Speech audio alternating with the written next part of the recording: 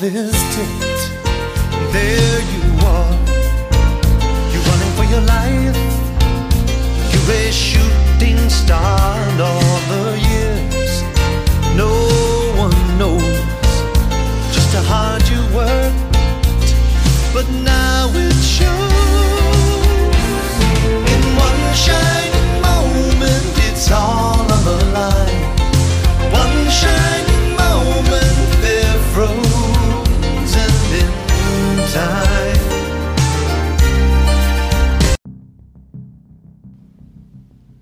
Coaches, welcome to the Championship Vision Podcast. Coach Kevin Furtado.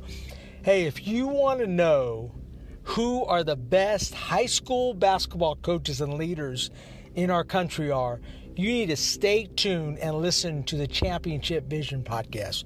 We have some of the most renowned and best high school basketball coaches and PE teachers from around the country. Coaches you might not have heard of, but have amazing ideas. And I firmly believe every coach in America has genius within them. It's not all about the state championships. It's about the impact you have on your kids and your community. So stay tuned to the Championship Vision Podcast.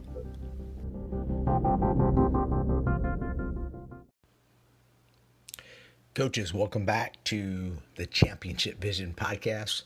This is Coach Kevin Furtado. Today is episode 167 with Coach Israel Ingle. Coach Izzy Ingle is entering his sixth season as the head men's basketball coach at Timpanogos High School. The T-Wolves won 3 straight regional championships in 2017, 18, and 19, where Coach Ingle was named Coach of the Year in 2017 and 18 by the Utah High School Basketball Coaches Association. Izzy hit a major milestone last year on December 20th, 2018, when he won his 200th game as a head coach. Prior to coming to Timpanogos High School, Izzy was the head men's coach at Gordon State College in Barnesville, Georgia, from 2007 to 2014. The Highlanders averaged 21.7 wins a season over his last 3 years and won the 2012 NJCAA Region 17 Championship and the National Junior College Athletic Association District 13 Championship. Izzy was named the National Junior College Athletic Association District 13 Coach of the Year and is the youngest head coach in Georgia junior college history to lead a team to the national tournament in Hutchinson, Kansas. Shortly after his departure, Coach Ingle was inducted into the Gordon State College Athletic Hall of Fame. Overall, he's been named Coach of the Year on 4 separate occasions. Before his coaching experience at Gordon State, Izzy was a member of the coaching staff at Kennesaw State University 2006-2007 and played at Kennesaw State from 2002 to 2006.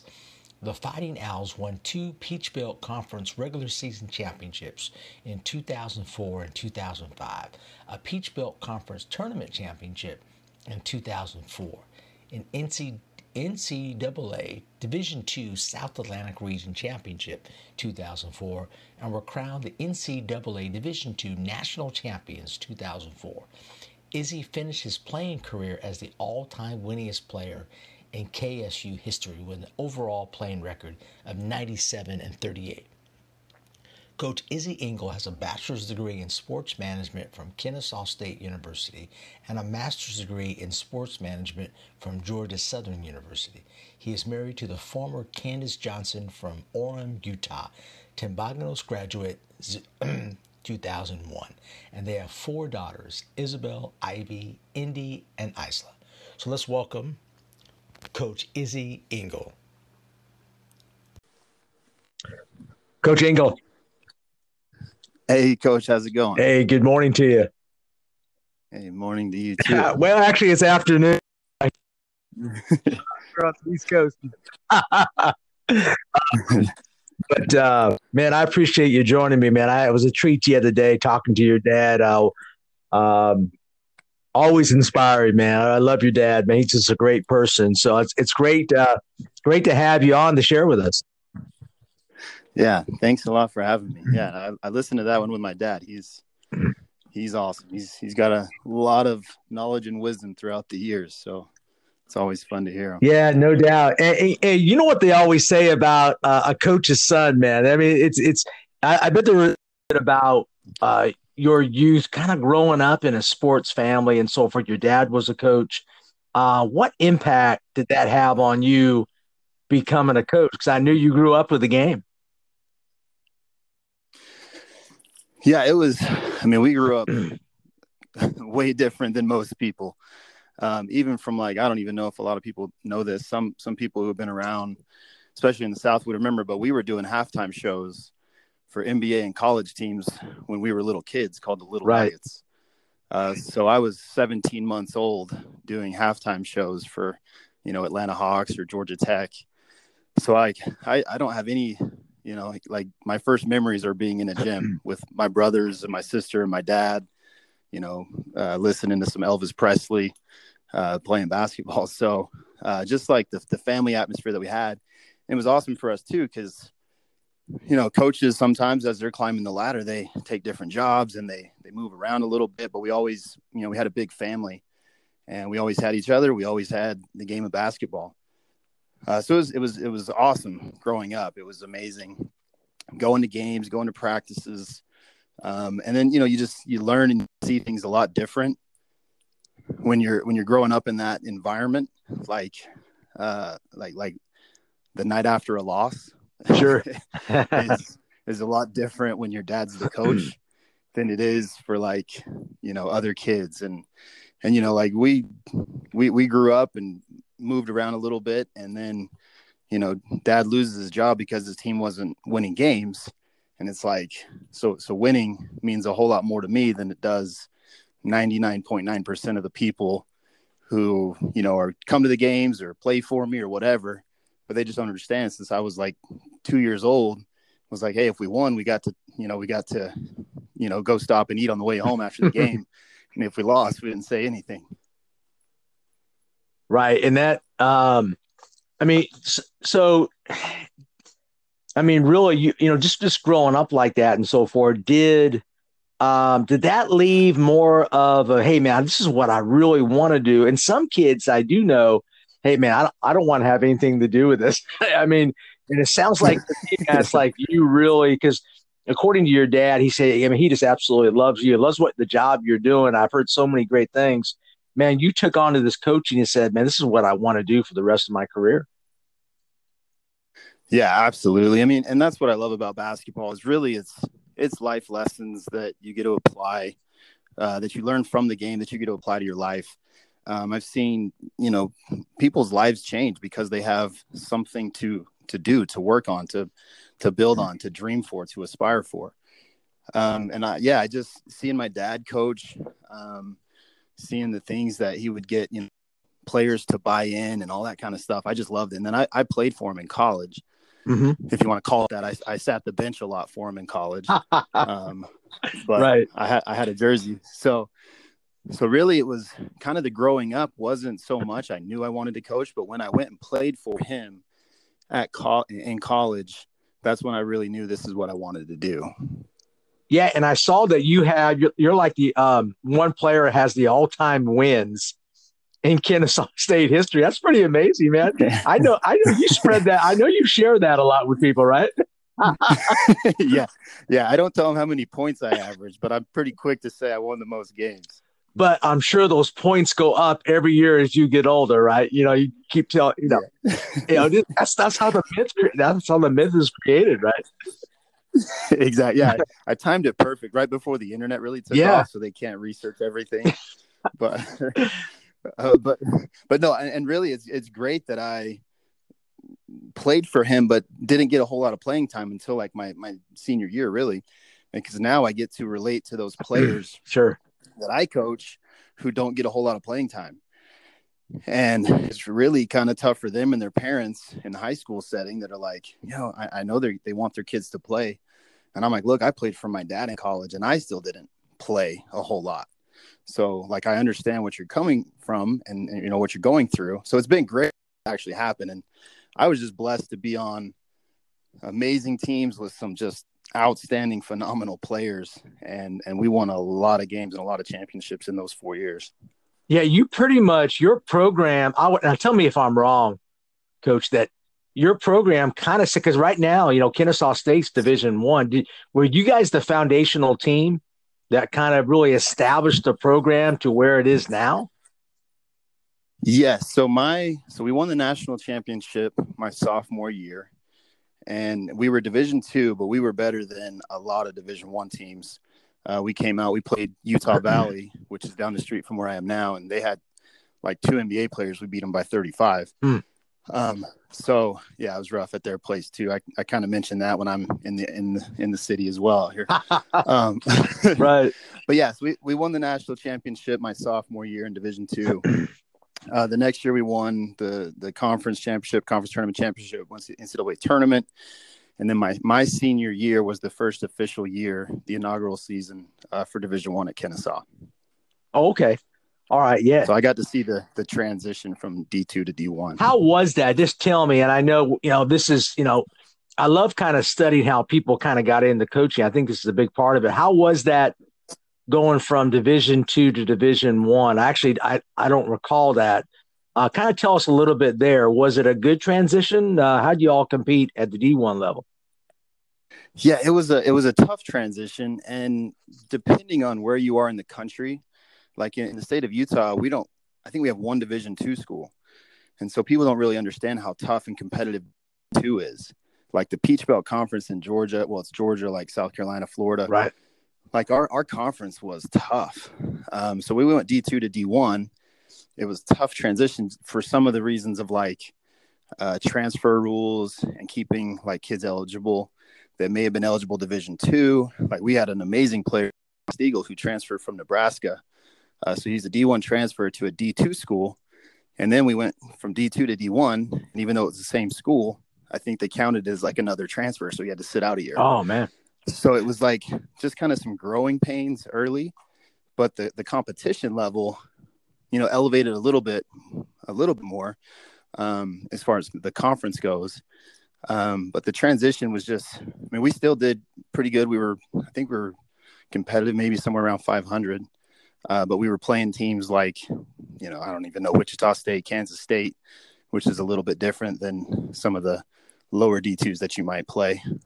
Yeah, right, for sure. And they're still building there. Kennesaw State's still trying. They've had some good seasons, man, but it's tough, man. The competition at the D1 level is so tough, but it looks like it really helped the school. You guys really established that program. I know you take a lot of pride in that. Who else kind of shaped your philosophy? We know your dad had a big impact on you. Is there anybody else that currently or shaped your philosophy? That could have been a high school coach, could have been a college coach. Who really kind of helped shape your philosophy that what you're using now? Oh man, my like X's and O's philosophy I've gotten from a lot of different people. As far as like the building the team unity, building the team concept, pretty much, 90% of that comes from my dad, and then things that I pick up from other. So X's and O's I picked up from some other people, but a lot of like the building a team, building a culture, a lot of that's from my dad. So it's kind of tough to stay because there's so many people that can affect you or impact you. Mm-hmm. And it might be something so small that they don't realize it.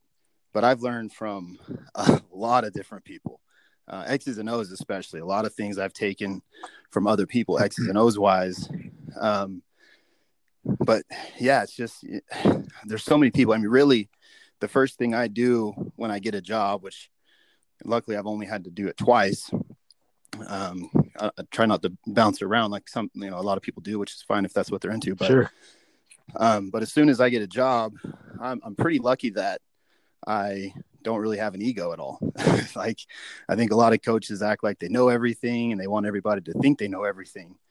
But for me, I go, who's the best coach at the level that I'm going to, and how can I learn, and what I need to learn? So when I left Gordon and when I first got the job at Gordon, which is a junior college, I was unbelievably young. I just turned 23, and my point guard was 28. So that was interesting. But I I called some, the best. First off, I talked to my dad, took notes because he had coached junior college. I called Coach Barnes, was down at Tallahassee Community College. He had one of the top programs in the country. And I just try to pick the brains of other people. When I got the job at Timpanogos, going from junior college to high school, basketball is similar, but how are you successful in that, and at the high school level? So first thing I did was I just signed 2 players from Miller Grove. Right. So I had a really good relationship with Sharman White.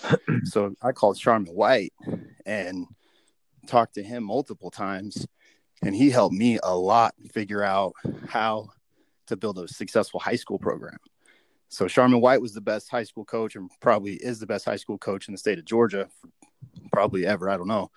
And then there's a guy out here, Quincy Lewis, who did it in Utah, and he had won, I think, 6 state championships in the state of Utah. So first thing I wanted to do was talk to the people who were the best at the level I was going to and learn from them. So sorry, kind of rambling, but I just always try to learn from who's been there before, what they've done. Sharman White, Quincy Lewis helped me be a really good, well, I don't know if I'm there yet, but they've helped with building high school. Yeah, you're building a great program there from what I've researched and so forth. Then I actually had Sharman White on my podcast, and he's right now at Pace Academy in Atlanta, just won the state championship this past year, and he's going to continue to win. And unbelievable coach. Give me something that maybe Sharman shared with you, just one thing that might help us coaches out.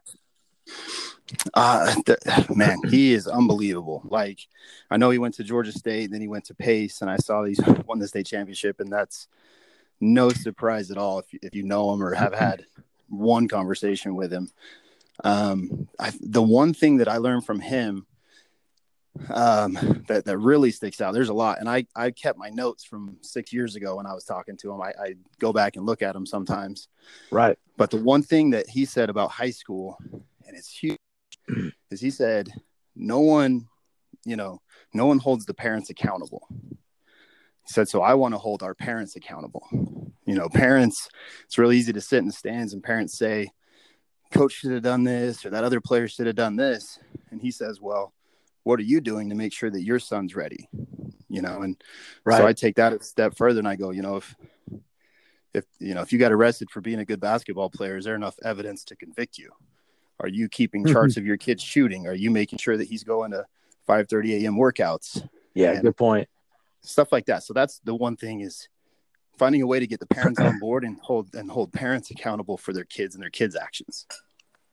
Yeah, that's a great. I mean, that's. I think that's probably. I'm actually doing some podcasts on helping their parents and kids in athletics, and it's amazing. We don't do enough, and about really getting our parents on our side and connecting with parents, because that's a big part of the equation, right? Oh, exactly. That's really the turning point, I think, of our program. So when I got here, they'd only had one winning season in the previous 13 years. Okay. And it was a 12-11. It was barely above 500. And, I'm like, hey, I've been around, win national championship as a player. I was on a Division I staff for a year, coaching college for 7 years. I'm rolling here, and parents are just going to understand that I know what I'm doing. And I think most coaches know that that's not always the case. And I was kind of upset. I was like, man, why don't they just let me coach, kind of leave me alone, let me coach. And that was my first year or two. And not like they were all bad. Most of them were amazing, but there's just a couple here and there, that kind of caused some problems. And what I did was we're big on points per possession. We shoot threes, layups, and free throws. Right. So we don't shoot a whole lot of mid-range. We're kind of into that. Well, not kind of, we are into that. And so if you shoot a 12-footer in the game, our rule is you have to make it. So if you can't make it, you're not going to shoot it. So you better be really confident in your ability to make that shot. So we don't shoot a lot of mid-range. And I'm watching film from one of our games, and the camera's right by the parent section. And I can hear a couple parents yelling, shoot the mid-range, shoot the mid-range, shoot the mid-range. The 12-footer's open. And that's when it hit me that I need to do a better job myself of educating our parents and letting them know the expectations of our kids, because the kids go into practice every single day. And I'm telling them, you're never allowed to shoot you're basically never allowed to shoot the mid range. Then they go home and the dinner table, mom or dad is saying, hey, you need to knock down that 12-footer. And it hurts the kids. It puts the kids in a tough spot. Right. So now what I do is we have a meeting before the season starts. Well, at the end of one season and the beginning of the next, and it's our basketball philosophy. And we teach the parents to be an extension of our coaching staff. So here are the questions you should talk to your kids about at home. Here are the things that we do. How we all work together to build this program. Yeah, I love that. I think we all have, that's a great point. I think we all have parent meetings, Coach. But I think you went, so I'm assuming you went in more depth, more detail on what exactly. Very rarely in my parent meeting, I'm going over offensive system. Exactly. Right? Yeah, it's usually like, hey, you got to fundraise this amount, and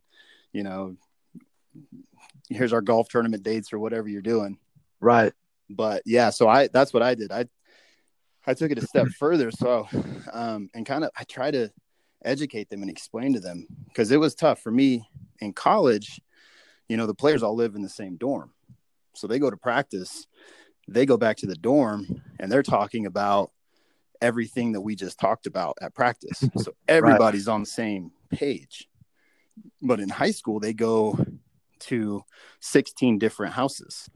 Right. And so they could be learning something different. So I thought, if we can educate our parents, teach them our offensive philosophy, teach them our defensive philosophy, now when the kids go home, they're still getting the same information that they would have gotten at practice. Right. I love the idea. Matter of fact, I'm going to steal. I haven't done that much. I connect with my parents a lot, but I haven't done that much. Even this year, we are going to have actually more invites to practice. We want to make sure they know what they're doing. I have pretty good parents. A lot of my parents are involved, but I really like that. I really like that meeting, man. Get the film out. I mean, I bet you get after them a little bit. Hey, this is how we do it. Kind of give us a sample of that, a little bit of the meeting. Do you use film? What do you do? Yeah, we have a little bit of film, and then to me, the main reason is this is what we do, but the main reason is why we're doing it.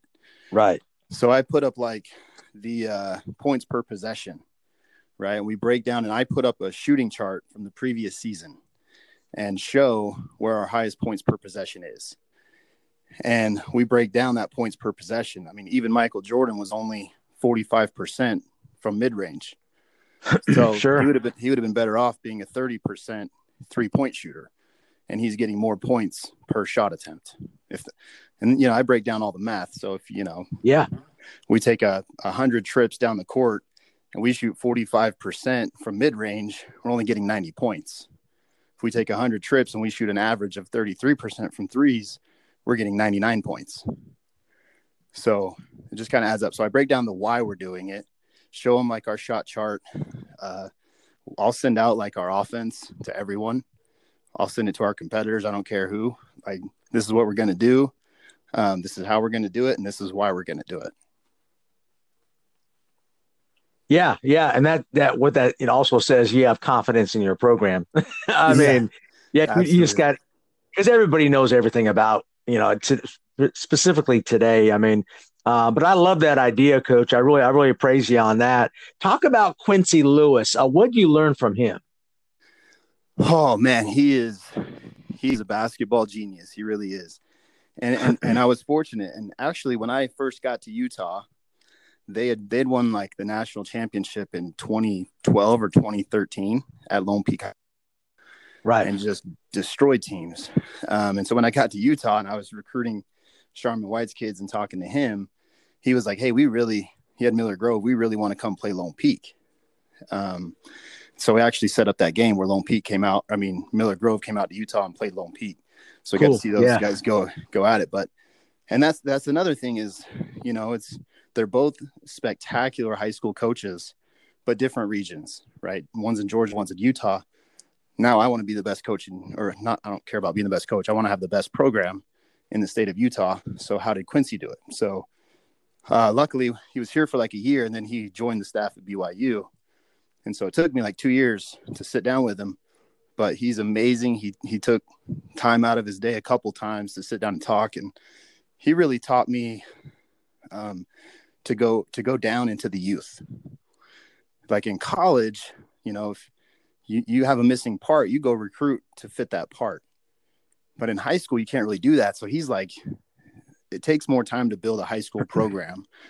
And so if you want to build it right, you've got to go get third graders and fourth graders and start teaching them, how to play the right way, start teaching them your system.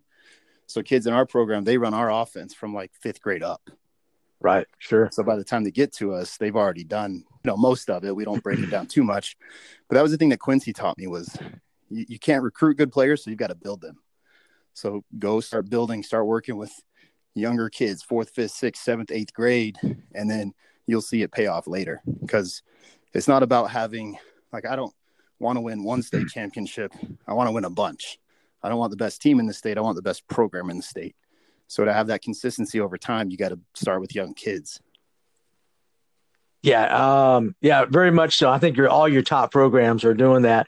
Tell me about, the high school basketball in Utah, because I was just going to ask you, like, you got 2 programs that are national, and tell me if I'm wrong. You got Lone Peak and you got Wasatch Academy, correct? Yeah. Wasatch Academy. There's some good basketball in Utah. Now, is it more than that though? I know you have, of course, your program, and so forth, but tell me what the basketball's like in Utah. Oh man, I love it out here. Utah is a basketball state. It's cold. It snows in the winters. I think it trickles down from, the only professional team that we have is the Utah Jazz. So there's no football's pretty big, but there's no NFL team. There's no Atlanta Braves. There's no, there's the Utah Jazz. That's the big ticket. So it's a basketball state, and, the fans love it. We have the best fans in the state. Like I recruit fans. I can't recruit players, so I recruit fans. But yeah, the atmospheres at some of these games is better than you'll see at a lot of colleges. And the players, it's an interesting state. There's some players that are just big time players. Like Frank Jackson played at Lone Peak back when they played against Miller Grove, and Frank Jackson went to Duke and is in the NBA. So there's always like a couple like big time players, but then there's a whole bunch of really good players. It's a different kind of style of basketball. There's a little less athleticism, but a whole lot more fundamentals. Right. It's almost like a mini Kentucky in a way. That's what it looks like to me. Just from the outside. Yep. I actually lived and worked in Kentucky for a year, but there's so much. It's amazing. That's why I try to contact so many different coaches from different states. Man, basketball in this country is amazing. We got good players all over the place. Oh yeah, I love it. And now, with the internet, they're getting the exposure that they need. Before you could have a really good player in, Pace in Utah, no one hears about him. But now there's one. We had in our region, we had a 7'4" kid 2 years ago that went to Utah and now transferred to St. Mary's. But yeah, now it's like the exposure is kind of getting out. But yeah, basketball, it's great everywhere, and I love it because it's great everywhere, but it kind of is a little bit different depending on where you are. Yeah, absolutely. And of course, you played and you coached in Georgia, so and actually, you might recognize this name, Coach Lynn West. Oh yeah, was at Gordon. He was a good friend of mine. Passed away recently. Yeah. I run a clinic out here at my school, and I named the clinic after him. But we were really good friends. But he talked about his Gordon days, man, all the time. But tell me about that, because I think Lynn came in and kind of revised it, and it sounds like you did the same thing. Yeah. Oh, man. And I love Lynn West. He's awesome. But yeah, so my dad actually, they had the program back in like the 50s and 60s, and then they dropped it. So they hired my dad. My dad coached at Gordon from, I think, about 85 to 88. or no, 85, 88. And then Lynn came after him.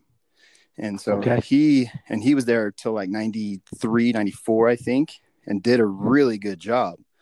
But funding and stuff like that fell through, so they ended up dropping the program on him. Yeah, Coach West, man, funny story. First time I ever met him, we're about to walk out to practice, and my player's like, Coach, there's a guy in the parking lot. He says he needs to see you, and he's got his trunk open.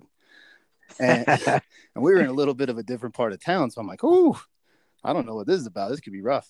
I walk out there, and it's Coach West, and he had the banners in his trunk from when he won the championship and was a runner-up. So they were throwing the banners away. He kept the banners. So first time I met him, he was returning the banners that he had won at Gordon and bringing them back to me when we started the program back. Oh man, that's cool. He's awesome. Yeah. And he's, and of course he tells me about, and apparently he had some really good players but it sounded like he just built it from the ground up, man. He was picking up kids from all over the place. And it sounds like at Gordon, you probably have to do that, right? Yeah. The junior college level is tough. And they dropped the program, I think 93, and they were going to start it back. And I was very fortunate to get hired. They offered me the job before I graduated college. So yeah, it was interesting. So yeah, they hired me back to start the program. First year, we couldn't play in the postseason. So they were like, "Okay, first year, no postseason, no scholarships. You don't really have any money for travel for a bus. We're making peanut butter and jelly sandwiches. Yeah. I'm driving the van, a 15-passenger van, to different games and loading the guys up and driving home and just building it. But you gotta get players. You got to get them however you can get guys to come want to build and be a part of something. And I was fortunate. I mean, I wasn't married. I was young enough where I was still good enough to play. So I went to gyms. I went to outdoor courts, and I was just doing whatever I could to find players to get it started. And we got it started. We won, ended up 5 years later going to the national tournament in Kansas, winning our district championship. But yeah, junior college is tough. Yeah, but it sounds like to me you really learned how to build a program. And I don't think a lot of coaches get credit for building programs. They might not win the championships, but it sounds like you really built it from scratch. What did you learn from that to carry it over now? I bet that really sharpened your skills, right? To do what you're doing now, building this program. Give me some of your non-negotiables. What are you guys built on? Oh man, we have like our.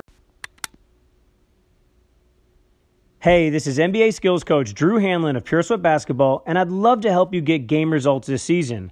Check out a free trial of my Pure Sweat training app on the Google Play and App Store today. Hey, this is NBA skills coach Drew Hanlon of Pure Sweat Basketball, and I've been working hard to build an online basketball school to help players and coaches. I'd love for you to check it out at puresweatbasketball.com. Non-negotiables are so non-negotiable that I don't even have them written out. It's ingrained in their soul what we do. And I always want I want my players to be in a gym 5 years later and someone say, "Oh my gosh, you play hard. Where did you play?" So I played at Gordon or I played at Timpanogos. So for us, we're effort, energy, and accountability. Okay. And then that's what we do every day. We have our C's that we do. So we have communicate. We're going to communicate better than every team in the state. We concentrate. We're going to think better. We're going to not just be at practice physically. We're going to be there mentally, emotionally, spiritually. Some kids, they punch in and punch out like it's their time clock. That's not us. Right. Like for us, we're building a culture. So culture eats strategy for breakfast. So it's about culture for us. So we communicate, we concentrate, and we compete in everything that we do. And then key to greatness is consistency. Anybody can be great once. Anybody can make a shot once. Who can do it the most consistently? And so we have those are up in our locker room: communicate, concentrate, compete, and consistency. Yeah. And I guarantee you're fighting for that every day, right? I mean, so I know it's not that easy for you. So kind of give me an example of, how you create tremendous effort in your program. Accountability. I think, one thing I learned from my dad, one of the things is the best way to motivate a team is to get rid of someone who's not motivated. So if we're in practice one day and this kid's he's not working, he's not making his time, we give him chances, and then we'll kick him down. We call it the sophomore gym in Utah. We have a sophomore team practicing at the same time as varsity. So if you're not doing it, I mean, it has nothing to do with who you are, how many points you average, who your parents are. It's if you're not giving us your max effort every single day, you're going to either go practice with the sophomore team or you're going to stand on the side and build your effort up while we're practicing. So I know that sounds terrible, and it's like, but that's one thing that we do. And I think, honestly, the main thing is the start of building a program, the laying that proper foundation. If your foundation is crooked, your house is going to be built crooked. So now we lay that foundation early, and now I don't really have to do it as much. And that's when your team is special, because the players who have come up through our program, they know the expectations. So they go get the other players before it gets to us. So if they catch a player, and this is what makes teams special, when the players can implement your culture more than you can, right? Because I can say it and I will, but if I have to say it, that means it's already gotten past our captains. So we set that from day one. This is what we're going to do. Here's how we're going to do it. Here's why we're going to do it. And then now it's like it cycles through. So when these seniors are gone, next year's juniors and senior class, they know the expectations. They're going to hold everyone accountable for giving max effort. Right. And that's a true sign of a program. How do you kind of decide on, I'm not big on captains. I have a leadership committee. Do you have captains, or how do you delegate that leadership, or you expect every player in your program to show leadership? Yeah, exactly. What you just said at the end. And I love what you just said. That's a great idea to have. You call it a leadership committee? We do. I love that. I'm going to steal that one from you. And that's kind of what we do. And I tell our players, we have captains, but there's a difference between a captain and a leader. A captain shakes hands with the refs before the game, and the leaders take our program where it needs to go. So you don't have to be a captain to be a leader, but you have to be a leader to be one of the captains. Yeah, that's a great point, Coach, because I know that I coach girls, and I've been very blessed to coach girls. I feel like I've learned so much. But some of my best leaders are not actually vocal. Yeah. That I'm telling you, my best leaders are by action. Now what we are teaching them though is how to be more vocal, but do it in the right way. But man, actions speak a lot, don't they? Absolutely, that's true. And it is tough to have leaders because different leaders have different abilities and different ways that they lead.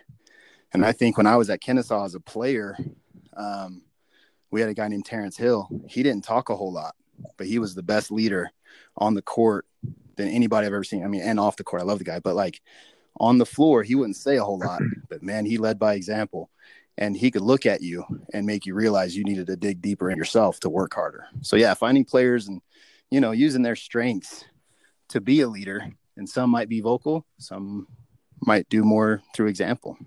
That is the tough one. Yeah, no doubt. And I'm very fortunate this year, and I'm hoping and praying, Coach, that we're playing this year. But you never know. It sounds like the numbers are going down. I heard some rumors that could spark up again the virus in November. It's like, man, yeah. It's like, and I got one of my, because I kind of like you, I came into a program that we started it from scratch. First year of the program. So now we're going to be in our fifth year. And I got kids that played for me as eighth graders, now seniors, and they're really good now. So I'm hoping, I'm praying that, what I'm saying is, but definitely. But this is the nationwide. This is nationwide. So I'm hoping. What do you think? Are we going to get back in the playing again?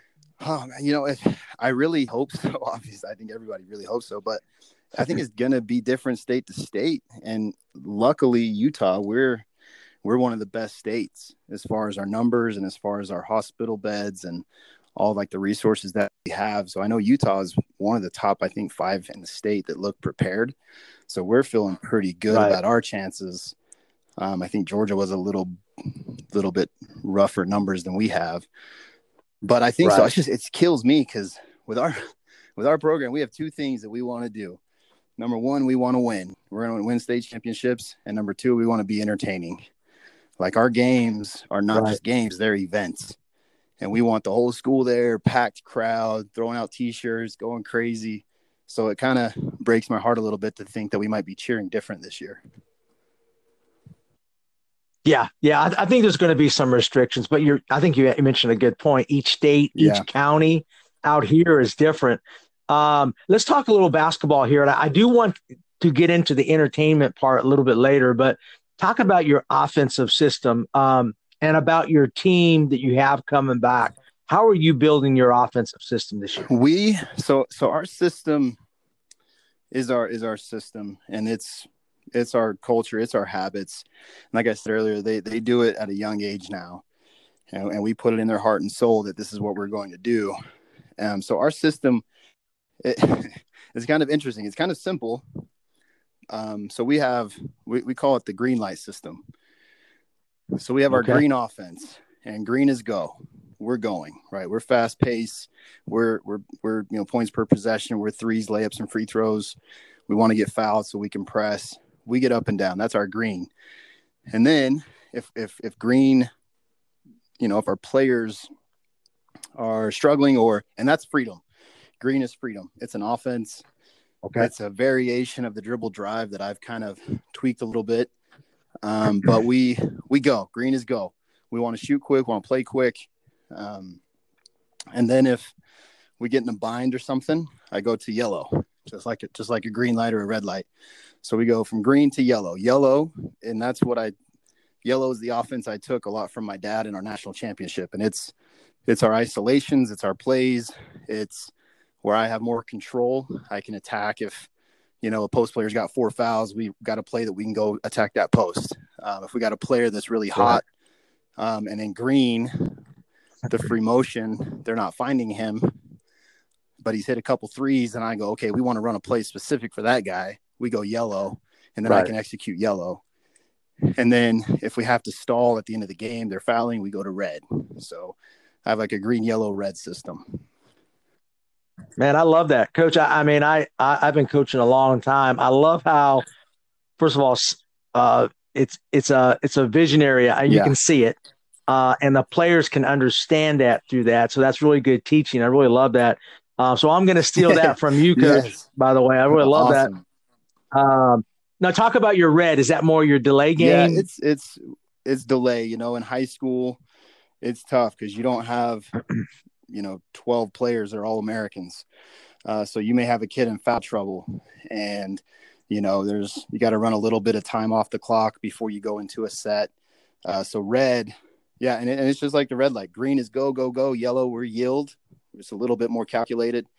Red is where we're kind of stopped. We're gonna run some clock, make them play defense. If we're in foul trouble, we're gonna protect our guys from foul trouble. If we have a lead at the end of the game, it's a 1 or 2 point game. We're gonna stop. We're gonna execute, and then we're gonna go into one thing, something like that. So, yeah, right. Yeah, I love that. Hey, talk about because we're a high tempo team. So at the girls level, man, we're pressing everybody. As soon as you come out of the locker room, man, we're pressuring you. Now we don't have great athletes, but at the girls level, girls will play hard for you if they believe in you. I just want to tell you that. And we get after teams, but so we're constantly green light. But I do agree with you. There's many times in close games, man, we got to go yellow or red. So talk about your green system. Talk about your fast break. Talk about your dribble drive, ball screen. What do you do? I'm pretty different than most coaches you'll probably ever talk to. We don't hardly run any ball screens ever. And I kind of have a weird philosophy. I go, everybody's running ball screens right now. So everybody's working on how to defend ball screens. So if you spend 30 minutes of your practice defending ball screens, you just wasted 30 minutes preparing for us. Right. So we spread the floor. Everybody has to be able to shoot. They have to be able to knock down that three. We have a 4-out, 1-in green, or we have what we call sunshine, which is a 5-out green. And it's not so much dribble drive. I mean, it is, but kind of less movement. And I got it from a guy named Dave Davis, who used to be the head coach at Pfeiffer and Newberry, D2 school. We actually played them in the NCAA tournament the year we won the national championship. They were averaging 109 points a game. Right. So he had me come speak at one of his clinics, and it was kind of an invite-only clinic. We just had like 15 coaches there. We were all just sharing ideas, which was phenomenal. And I got to pick his brain on his offense. And then my assistant coach went to be his assistant coach at Newberry. And so I was constantly learning from him. So we actually do less movement. It is the most simplest offense you'll ever see. And it's about doing what's right every single time. Like, we're different. Like, if you are open and you don't shoot it, we will take you out of the game. Like, you get, for us, you get pulled out if you don't shoot. You better have confidence in yourself to knock that shot down. And so we spread the floor and we just open up. Vance Wahlberg calls it, the triple gap and dribble drive. And we create a lot of triple gaps, which is options for the ball handler. When he gets in deep, he can score, hit the big, or kick to someone else that's open as a shooter. So kind of hard to explain, but we create triple gaps where our ball handler has the decision. And then first thing, there's rules that go into it. Like, if you catch it, first thing you should do is look to shoot. Actually, before you catch it, you should be ready to shoot. So you catch, you shoot, right. You catch, you attack, or you catch and you pass. But we're not sticky with the ball. That ball doesn't stick in our hands long. We're moving it. We're attack mode all the time. Yeah. And you said Dave Davis, Newberry is where? South Carolina. Okay, that's what I thought, because I know I'm familiar with that. So is he still there? He's like an associate head coach for, I want to say, like Winthrop or something. So yeah, he's an associate head coach at a Division I school now.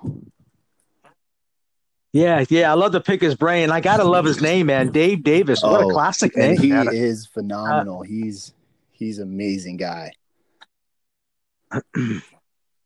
Yeah, and I love the simplicity, and I feel the same way. Our offense, people always laugh. But there's always old school people that played college or whatever go, Coach, man, you shoot too many threes. And I said, well, all right, let me show you the huddle stats that we higher from behind the line than we do from mid range. And I show it to them. They go, and they still don't agree with it. It's like, come on, man. Numbers don't lie, dude. Oh yeah, there's a lot. And that's the other thing with that parent meeting. We have to educate where we're shooting from, why we're shooting there, and our offense. But yeah, Dave Davis is at Winthrop. That's right. It hit me. Yeah, he's amazing. Right. And just if you want to talk to someone, I'm sure he would do it. He's amazing. That'd be great. Your fast break, are you guys, we like to push the ball hard down the sideline, get our post down low. What do you guys try to do? Yeah, we do that. We get it out. So we get it out and we get it up. We get out wide and up the side. And we have guys you're not allowed to run. You have to sprint. So we have rules in transition offense. Number 1, sprint as fast as you can. 2, stay as wide as you can. And 3, advance the ball as quick as you can. So it's not run hard. It's not, stay kind of wide. It's not, passive, expeditiously. It's everything as fast as you can. Sprint as fast as you can. Stay as wide as you can. Advance the ball as quick as you can. My guys probably hear that in their nightmares. Sure. And it sounds like to me you guys don't have I think you said something earlier. You can still be a great running program without having like tremendous athletes. Absolutely. Don't you agree? You can make up everything with heart. And that's our thing. Like, if you got heart, you could be a little bit less of an athlete. I mean, I love my players to death. And for the last, we've won 3 out of 4 region championships and been a top 5 team in the state. And we've had some really good players, but we haven't always had the best athletes. But our players have heart. Right. That carries over big time, particularly. Yes. But you have to really emphasize that as a coach. You can't expect kids just to have, you got to really find it out of them. You've got to put it in them. Like you got to ingrain it in their soul that when they think they're about to die, they've only given 40%. And there's a lot more in the tank.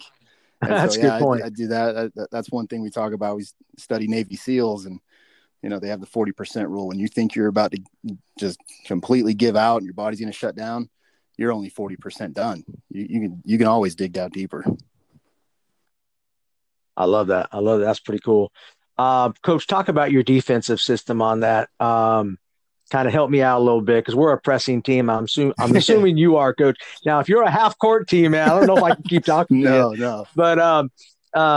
But tell me what you all do. Well, and again, it kind of goes back to winning and entertaining, right? It's high school basketball kind of gets a bad rap because there's no shot clock. People aren't playing in a sense of urgency.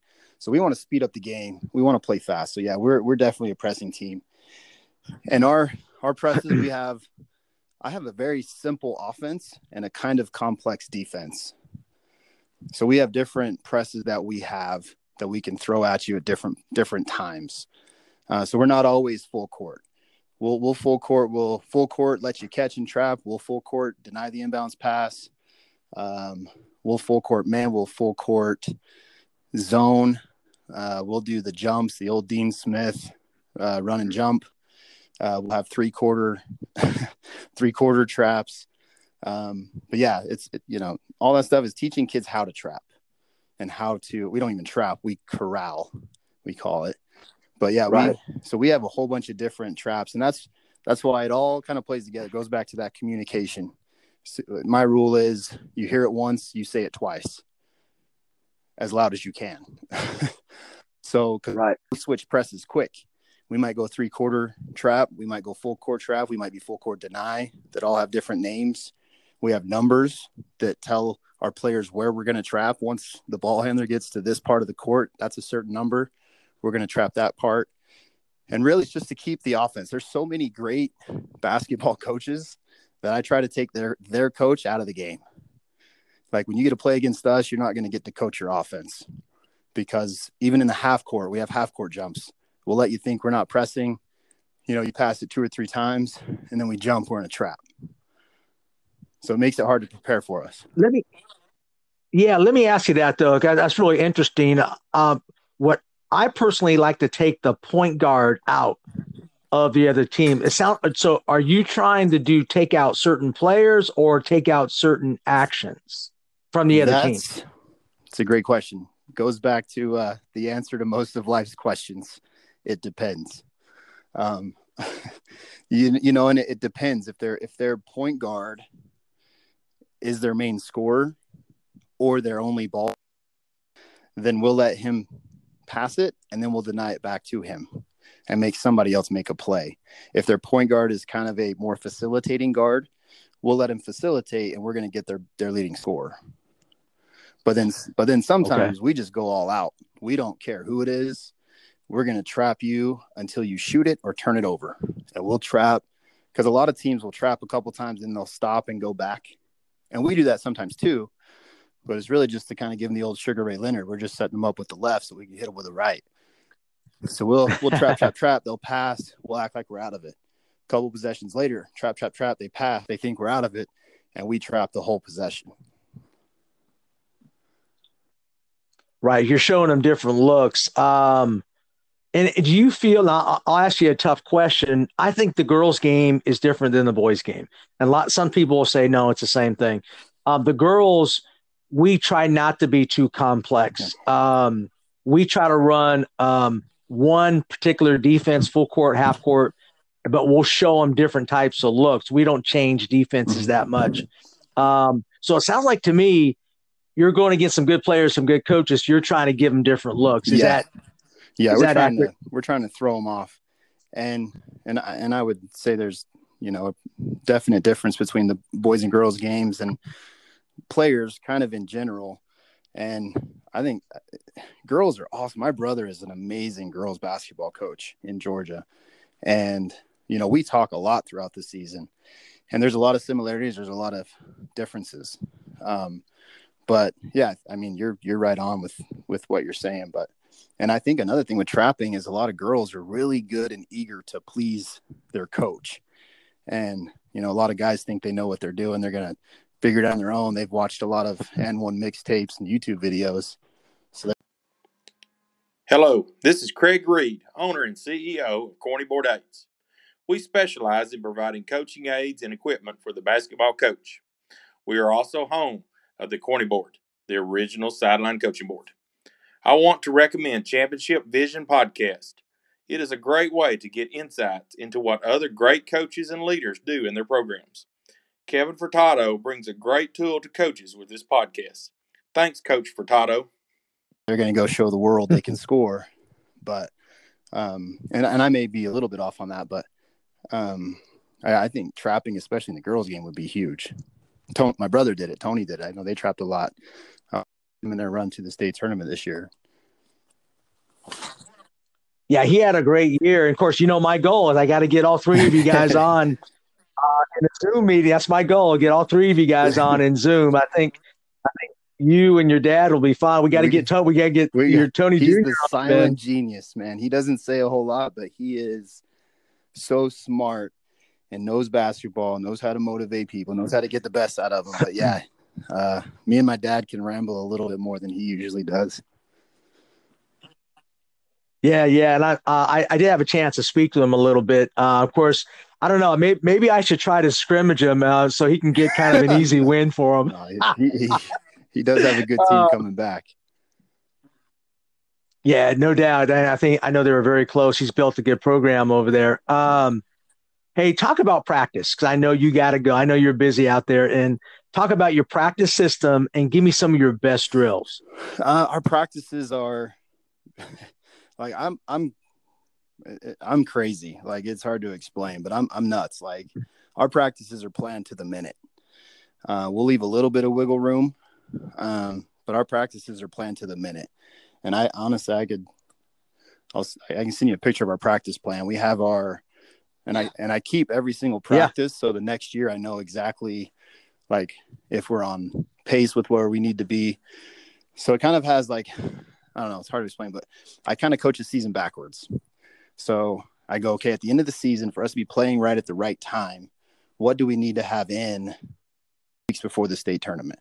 What do we need to have in a month before? What do we need to have in for region? And then what are our essentials we have to have in at the beginning of the season? So I have all that, and then I break that down into each practice. And our practice, we usually try to limit it to 3 main things we're going to focus on that day.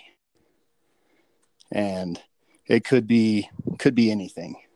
It could be we're working on pressing habits before we even put in our presses, but learning how to trap. But we just break it down by the minute. And I don't know, kind of hard to explain, but I spend probably more time planning my practices than the practices actually last. Oh yeah, for sure. Give me, see, do you, and I'm trying to figure it out a little bit.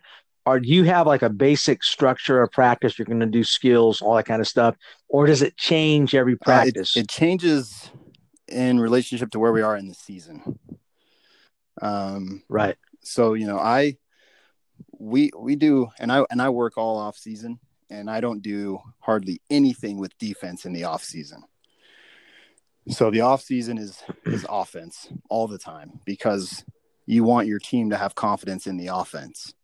If you put your defense in first, they better be able to shut down your offense, right? And then the kids lose confidence in the offense. So I always want to have our offense in first, offensive habits in first, and then when practice really gets going, we kind of have a defensive start to practice, which we do probably 75% of the time. And then we have an offensive start to a practice that we do 25% of the time. So we want to start intense defense first for the most part. And we have our mass defensive drill that we do. Everybody has to say the verbals that we have with, jumping to the pass, taking a charge, diving on the floor. We teach our guys the floor is friendly. We line them up and, teach them how to take charges, which, it's funny. You have to break it down. I think a lot of people are like, box out, box out, box out. And you hear people yelling in the stands, but then you go, have we really taught him how to box out? Right. We say, exactly. And I'm crazy. I learn from anybody. I went and I was walking through the gym like late one night. Our volleyball team was practicing, and our volleyball team was running this crazy drill where they were doing this like slide pancake where they're trying to save a spike, and their coach broke it down and taught them how to slide. And it hit me. I was like, I've never taught my players how to dive for loose ball. So now we run drills and teach them how to dive for a loose ball instead of just, hey, get on the ball. It's like, am I teaching every little thing? And I'd coached for 10 years before I started teaching them how to dive. I just say, hey, go get on the floor, go get it. And now I go, okay. So what are your key concepts? Give me your key concepts for diving. So we want, we break it down where you got to get low and you got to get your chest parallel to the floor. So we want to kind of, and it's hard to explain, but so you got to get low and you want to get your chest parallel to the floor, and you dive to slide for the ball. You don't jump on the ball. So we do drills where we roll the ball and the players have to run. And as they're running, they have to get their hips low, push off their back foot so their chest is parallel to the floor so they can lay out to dive for the ball. And they more kind of dive before it and slide into it instead of jumping on it. Okay. There's always a freshman that's going to jump on the ball and, puncture a lung or something. They're going to bounce right off it because it's not a football. That thing's round. So you gotta get low, get your chest parallel to the floor, slide to lay out for it. Right. Yeah. I love that. And you're taking your charges. We call it a 4-inch charge. So we want the girls to get really, really low and protect. How do y'all teach charges? Well, I'm kind of interested what a 4-inch charge is. What does that mean? Well, we try to get 4 inches low. Okay. So what I mean by that is 4 inches off the floor. So, I mean, we really overemphasize it. So we try to get as low as we can because a lot of times people, when they take charges, they're really high. So we just call it and I stole it from Point Guard College, but 4-inch charges means get really, really low off the ground. And we just call it a 4-inch charge. That's the term, but we really have to teach them how to get really, really low because that's for girls. That's hard to do. I think that's hard to do for everyone. That's basketball, right? Teaching people to get low. But yeah, exactly. That's a skill. It's tough to teach. But yeah, I love that. I've never used it, so there's probably another one I'm stealing from you. So, hey, no problem at all, Coach. But yeah, we teach them to stay low. That's kind of our main thing, right? You're in an athletic stance. You're not standing straight up. You're in an athletic stance, and you have to take it. You can't be falling early. That's the refs don't reward. I gotta watch my terminology. Refs don't reward people who are soft. Right. But yeah, so refs reward people who are willing to take that hit. So you gotta be low. You gotta stay there, and then you gotta take it. And we wanted to take it in the chest. If you're taking on the side, they're probably going to call a foul on you.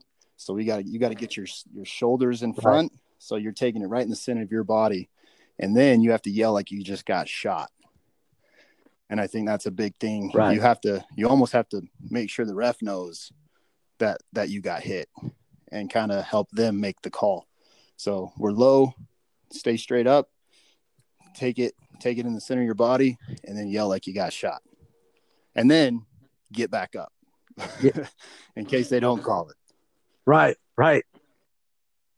Yeah, I love that. And do you, I know it's tough. You can't work on Sure. charges all the time. Do you emphasize that every day, or is it once No, a week or, um, usually we do it when we catch it on film, not happening in a game. So we have different drills that may end in a charge, and then we have a drill that's just a straight up charge drill where you're just getting hit, but you don't have to do it very much to get the point across. But it's a safety thing. If you're taking a charge wrong, if you're already falling and they're in the air and you're undercutting, like, people are going to get hurt if we don't teach them like, it sounds right, weird, but people get hurt if we don't teach them how to get hit. So right. yeah, we do it at the beginning of the year. And then it's part of a few of our defensive warm-up drills where we end it with a charge. And then kind of throughout the year, we'll go. If we catch guys not taking charges on film, we'll line them up. Well, we'll show them on film so they know why we're doing it. And then we'll get to practice and we'll emphasize it again. And it's just usually you just have to, it's just kind of a wake-up call. You don't have to do it every single day unless they're really not getting it. But usually you teach it and then just reemphasize it as you need it. Yeah, it's a great point. Emphasis Yeah. is the key, right? And every coach has a different way to emphasize. Hey, give me your best practice drill. What drill? If you had to pick one drill that you guys do, what is it? Whew. Man, that's a tough one because our start of our defensive practices it's like 4 drills tied into one, and it's 15 minutes, and we go Okay. straight into our mass defense. It's 4 lines, and we go through the verbals, right? So it's the communication aspect. So they know, what are you saying when the guy's dribbling? So it's the dribble to the side. On a pass, what do you say on a pass? On a shot, what do you say? It's a box out. It teaches all of the defensive stuff, or all of the defensive principles kind of in one drill. And then we go straight from that to, like, Okay. you have to teach kids how to close out. So we have a closeout drill. So we go straight from the communication drill to a closeout drill where they have to learn how to close out. And then probably my favorite drill is called, what do we call it? Concentration. And that's where you do all defensive things in one drill. One person does the whole drill. They have to close out, guard the ball, jump to the pass, deny a cutter, open up and be in pistols. The ball's skipped. They have to get their feet outside the paint to stop penetration. The ball skipped back. They have to take a charge. Then they have to get up, and we roll the ball, and they have to run and go dive for it. Yeah. Yeah. Absolutely. And that's and how many people do you have in that drill? You have like just one defender, We usually 3 have passers, a coach on each or side. So we split the team into 2 groups and do it. We have one coach watching one group, another coach watching another. And we have one. So you go from defense to offense. So after you go dive for that loose ball, you have to get back up because you're on offense to help the next guy through the drill. And what I love is I got really you. like Yeah. it should sound like a bomb went off when our practice starts. I've had teachers complain because in Utah, we can practice during school. So like one of our class periods is a basketball class where we actually are practicing. It's amazing. Nice. But, Yeah. I bless their hearts if their classroom's near the gym because we're going to be as loud as we possibly can in there. And so if you have to do the drill, and if you're not doing the drill, you have to be talking for the person that's doing the drill. So if you go through it once physically, but you go through it once verbally, mentally, 8 times. Right. Right. I love that. So if you're not actually in the drill, you are Yep. talking the verbals or coaching them Yeah, up. as Yeah. I if you're love that that. I love person. that. So you get to go through it with that person. And then it helps the kids that are new, freshmen, sophomores that are new to the drills. They weren't in the practices last year. They can be in the back and they're talking. They're talking as the guy's going, they're learning it. And then they've done it mentally and verbally, 7, 8 times before they actually have to go do it physically once. And then when they're doing it, you have everybody else in the gym yelling for them, and it helps kind of cue where they're supposed to be. Yeah. And I forget the coach that actually I remember that teaching that is doing something when you're not doing anything. Um, And that's great teaching, because you're trying to get them, you're Yeah. trying to build habits, and that's a great way to do. I really believe in that, particularly with young kids. And I do a lot in my camps with that. Like when they're not doing the layup, they're practicing the layup in air. Absolutely. Because if not, they're going to be thinking about, what happened in their third period class that day, or they're not going to be, they've already tuned out. So that keeps them focused and concentrating on the entire aspect of the practice. I love that. Yeah. Yeah. And that's a big part of your philosophy, is that concentration. I don't think we do enough of that as coaches, and it sounds like you're doing a great job of that. Hey, my last question is this. This is going to be a tough question for you, Coach. So, but I have to ask it. You lost in the state championship game to Murray High School. Am I correct? We lost in the second round of the state tournament against them this year. Oh, okay. I thought it. Okay. Okay. I'm sorry. So maybe I just saw that wrong. Okay. What did you learn from that loss, and what are you going to take from that loss to help you this season? Oh man, that was a great question.